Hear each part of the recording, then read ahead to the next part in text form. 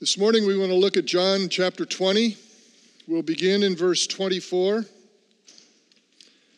I'm reading from the New International Version of the Bible. Now Thomas, also known as Didymus, one of the 12, was not with the disciples when Jesus came. So the other disciples told him, "We have seen the Lord." But he said to them, "Unless I see the nail marks in his hands and put my finger where the nails were and put my hand into his side, I will not believe." A week later, his disciples were in the house again, and Thomas was with them. Though the doors were locked, Jesus came and stood among them and said, "Peace be with you." Then he said to Thomas, "Put your finger here. See my hands? Reach out your hand and put it into my side. Stop doubting and believe." Thomas said to him, "My Lord and my God." Then Jesus told him, "Because you have seen me, you have believed. Blessed are those who have not seen and yet have believed." And then John continued in his gospel these words. Jesus did many other miraculous signs in the presence of his disciples, which are not recorded in this book. But these are written that you may believe that Jesus is the Christ, the Son of God, and that by believing you may have life in his name. This is the holy word of God. Amen. Heavenly Father, give us perspective on what we believe and have faith in and what we doubt. Give us discernment that we might more eagerly and earnestly seek your help to grow in our faith. In these moments, may we learn from this disciple we've come to call Doubting Thomas. In the name of Jesus, I pray. Amen. Well, Thomas is a disciple that does stand out from the others. He's called the doubter. I don't think it was an affectionate word given to him. Unlike all the other disciples, Thomas is not present on this Sunday when Jesus was raised from the dead and appeared to the other disciples. We don't know where he was. The best that can be done is speculate, and that's usually not a good thing to do. It's not helpful. When the others tell him that they had seen Jesus, he won't believe. They insist that Jesus is alive, that he's been with them, that he has risen from death. Thomas wants proof for himself, to see the nail holes in his flesh and the wound in his side. But let's remember the perspective in this story. Thomas hasn't seen Jesus. All the others have. They were good friends, but there's a limit to how far you go with the friends, saying they saw and experienced something that you didn't. But remember also, Thomas is not a disciple without faith. When Jesus was near the Jordan River and was asked to come to Bethany just outside Jerusalem because his dear friend Lazarus was very ill, he waited for a few days, and then we read in John chapter 11, "Then Jesus said to his disciples, 'Let us go back to Judea.'" The disciples were not eager to make this trip. Even more, they were not eager for Jesus to make this trip. We read on in John 11. "But Rabbi," they said, "a short while ago the Jews tried to stone you, and yet you are going back there?" There is no indication who made those comments to Jesus. But it's very clear who took the leadership and stood out as a man of faith and courage as we read on in John 11, verse 16. "Then Thomas, called Didymus, said to the rest of the disciples, 'Let us go also, that we may die with him.'" You know, Thomas could have been quiet that day. He could have allowed the fears of the disciples to be something Jesus needed to handle. He didn't need to stand out, but that's not Thomas. Thomas always expressed himself. Now, after Jesus' death and burial, Thomas' character and style haven't changed one iota. All the others declare that Jesus is alive. Thomas will not believe until he sees Jesus himself. He does not resign himself to accept what the others say or believe. That's the intro. That's where we begin. So we look at the word doubt in English. It's one of those words that's both a verb and a noun. As a verb, to doubt is to be undecided, to be skeptical about. To doubt is to disbelieve or distrust. As a noun, doubt is a lack of conviction or certainty, a lack of trust. Synonyms include words like qualm, hesitation, misgiving, and question. What's helpful, though, is that the New Testament gives us several helps with doubt, at least with the practical definitions and contrasts. So let's take a brief scriptural journey to learn about this word. Doubt is defined. One of the great stories of doubt came just after Jesus had fed the 5,000 on the north shore of the Sea of Galilee. 5,000 people on a little boy's bag lunch. Thanks for his mom who made it happen, and Jesus who made it work. Then Jesus, after doing this, told them to get into the boat, go back across Galilee to the other side, while he went up on the hillside to pray. He needed time to refuel, to get fresh direction, to be with his Father, to know what's next, what's coming, what do you want me to do now? Later that night, as the disciples were struggling with the high winds on the lake, Jesus comes to them walking on the water. That is weird. I mean, we've made nothing of it. But walking on the water, there's the joke, of course, it tells you the two people in the boat, the rabbi and the priest. And they were talking about this miracle, and the priest says, man, that would be amazing if that happened. And the rabbi got out of the boat and began to walk across the water. He came back, got down in the boat, and the priest's going, man, I don't have that kind of faith. He says, no, you just don't know where the rocks are. Now, I'm not belittling that story. It's true. He walked on the water. It wasn't that Jesus knew where the rocks were. Galilee is shallow, but it's not that shallow. And so as Jesus comes walking to them on the water, they are terrified. Then they realize it's Jesus, and Peter indicates a desire to come to Jesus on the water. That's Peter. He's always stepping into it. We read in Matthew 14, Jesus is speaking. He says, come. Then Peter got down out of the boat, walked on the water, and came toward Jesus. But when he saw the wind, he was afraid, and beginning to sink, cried out, Lord, save me. Immediately Jesus reached out his hand and caught him. You have little faith, he said. Why did you doubt? The implication, doubt is little faith. Little faith. It wasn't Thomas who doubted in this story, it was Peter.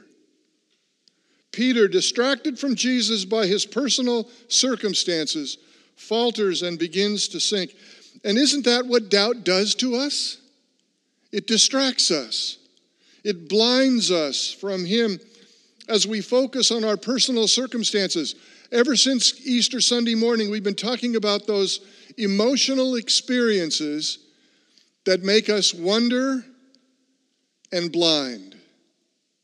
Things like fear, things like grief, things like disappointment, and today, doubt, that distract us from the reality of what God has made possible for us. So to help us with our understanding of doubt, the scripture gives us contrasts. Jesus had cursed a fig tree because it was unproductive. Later, when his disciples saw that the tree had withered and died, they questioned him about this experience and about this tree. Jesus responds to them, I tell you the truth. If you have faith and do not doubt, not only can you do what was done to the fig tree, but also you can say to this mountain, go throw yourself into the sea, and it will be done. If you believe, you will receive whatever you ask for in prayer. Faith is the opposite of doubt. Faith is practically defined as belief. Are we exercising it? Do we have it? We need help. Do we doubt? As up is the opposite of down, belief is the opposite of doubt. Jesus' brother James teaches the believers who've left Jerusalem because of the persecution that their prayer life needs to be based on faith. And he writes in his letter, James chapter 1, beginning in verse 2, "Consider it pure joy, my brothers, whenever you face trials of many kinds, because you know that the testing of your faith develops perseverance. Perseverance must finish its work so that you may be mature and complete, not lacking anything. If any of you lacks wisdom, he should ask God, who gives generously to all without finding fault. It will be given to him. But when he asks, he must believe and not doubt, because he who doubts is like a wave of the sea, blown and tossed by the wind. That man should not think he will receive anything from the Lord. He's a double-minded man, unstable in all he does." Faith and doubt are opposites. Isn't it interesting that James uses the notion of waves when writing about doubt? And I wonder if he had the story of Peter and the waves earlier on Galilee that caused him to waver in mind as he wrote those words in that letter. To doubt is to have little faith. To doubt is to not believe. As we've seen, Thomas is not unique when it comes to doubt. Peter doubted and sank until the Lord took hold of him and lifted him up. The truth is, doubt exists in each of us, doesn't it? Don't we all struggle with doubt at some point or another? Jesus had been on the mountain with Peter, James, and John. He had been transformed before them in a dazzling display of holiness. We have no idea what that was like. In the meantime, the other disciples had been trying to heal a young boy and were unsuccessful. When Jesus and the three come down out of the mountain, he finds the turmoil they're in over the failure to heal this young boy. Jesus intercedes, and in Mark 9 we read this story. Jesus asked the boy's father, "How long has he been like this?" "From childhood," he answered. "He's often thrown himself into the fire or water to kill him. But if you can do anything, take pity on us and help us." "If you can," Jesus said. "Everything is possible to him who believes." Immediately the boy's father exclaimed, "I do believe. Help me overcome my unbelief." A healthy understanding of self and the need for more faith. There are things we struggle to believe about the gospel, about our life as followers of Jesus Christ. This is the prayer given to us to pray that comes from this Father. I do believe, help my unbelief. Help me to begin to believe more than I do now. We need to give ourselves to the full attention to the need for a growing faith. Faith is not a static thing. It's not something, well, I believe in Jesus. That's it. I'm in. I've got heaven. I'm secure. It's been made. No. There's so much more than that. It's called the abundant life, not just the eternal life. It's called the life that's to be full. It's a life in following him in all the difficult circumstances and decisions that we must make in life as well. We need a growing faith. The father of this boy believed, but he believed in the power of Jesus to heal him, but he also knew he had unbelief. He had asked Jesus to overcome his unbelief. Do I believe? That's a very important question to ask ourselves. Do I believe, really? Do I recognize my unbelief is equally important and perhaps more difficult to be clear about in our lives? Do I ask Jesus Christ to help me overcome my unbelief? In his book, Wishful Thinking, Frederick Buechner writes about doubt. I love this quote. It's not Bible, but it's good stuff. Whether your faith is that there is a God or that there is not a God, if you don't have any doubts, you are either kidding yourself or asleep. Doubts are the ants in the pants of faith. Let that percolate for a while. Doubts are the ants in the pants of faith. They keep it, that is, they keep faith awake and moving. And if you've ever had ants in your pants, you know exactly what he means. My sense is that doubt becomes the fuel that drives me back to Jesus Christ. Peter, when he was sinking in the water, didn't say, okay, I'm going to believe now and I'm going to look at you. No, he said, Jesus, help me. And Jesus did. He always does. We can count on him. He's good. I come to Jesus so I can stay awake and move. I can move away from unbelief and move toward faith in him and his provision in my life. But there's more. Doubters are to be cared for. When doubt exists in other people and we see or hear it, the reaction often becomes judgment. This is how Thomas got labeled Doubting Thomas. It's a statement of judgment on him. This is especially true when the doubt of the other person is something that you have fortunately been able to settle for yourself. You have no doubt about it. It's no longer an issue. You believe that's the way it is. But they don't? Well. And we look down and we hold away and go, how can they be that way? Why won't they believe me? And that's what the disciples did with Thomas. Jude, another brother of Jesus, recognized this problem clearly. So he wrote to fellow Christians how they were to deal with doubters. We read from his letter, verses 20 and 22. But you, dear friends, build yourselves up in your most holy faith and pray in the Holy Spirit. Keep yourselves in God's love as you wait for the mercy of our Lord Jesus Christ to bring you to eternal life. Be merciful to those who doubt. That's the word of the Lord to us. Be merciful to those who doubt. A critical teaching. The strength of this teaching is found in Jesus' instructions. Do for others what you would have others do for you. If you doubt, you want someone who believes to be able to help you and be a friend to you and an encouragement to you, not a judgment on you. And that's what we're called to give to other people as well. Not everyone is on the path towards God, but those who claim Christ are declaring that they're on the pathway. But not every person is on the pathway in the same place. We're in lots of different places. Some of you are maybe new to this walk with Jesus Christ. Some of you have been walking a long time with him. Some of you ran ahead. Slow down.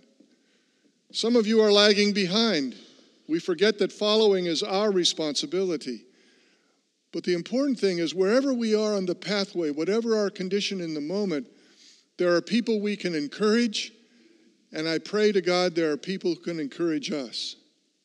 We are all in need of encouragement and help and partnership as we travel with Jesus. So let us give it when we can. Let us certainly receive it when we can't. And we'll be helped. That's what it means to be merciful to those who doubt. It's amazing to note that Thomas moves rather quickly from doubt to faith upon seeing Jesus. In fact, the degree of faith expressed by Thomas has been lost, mostly because of the intense focus on his doubt. Listen to what Dorothy Sayers says about Thomas and his response to Jesus in her book, The Man Born to be King.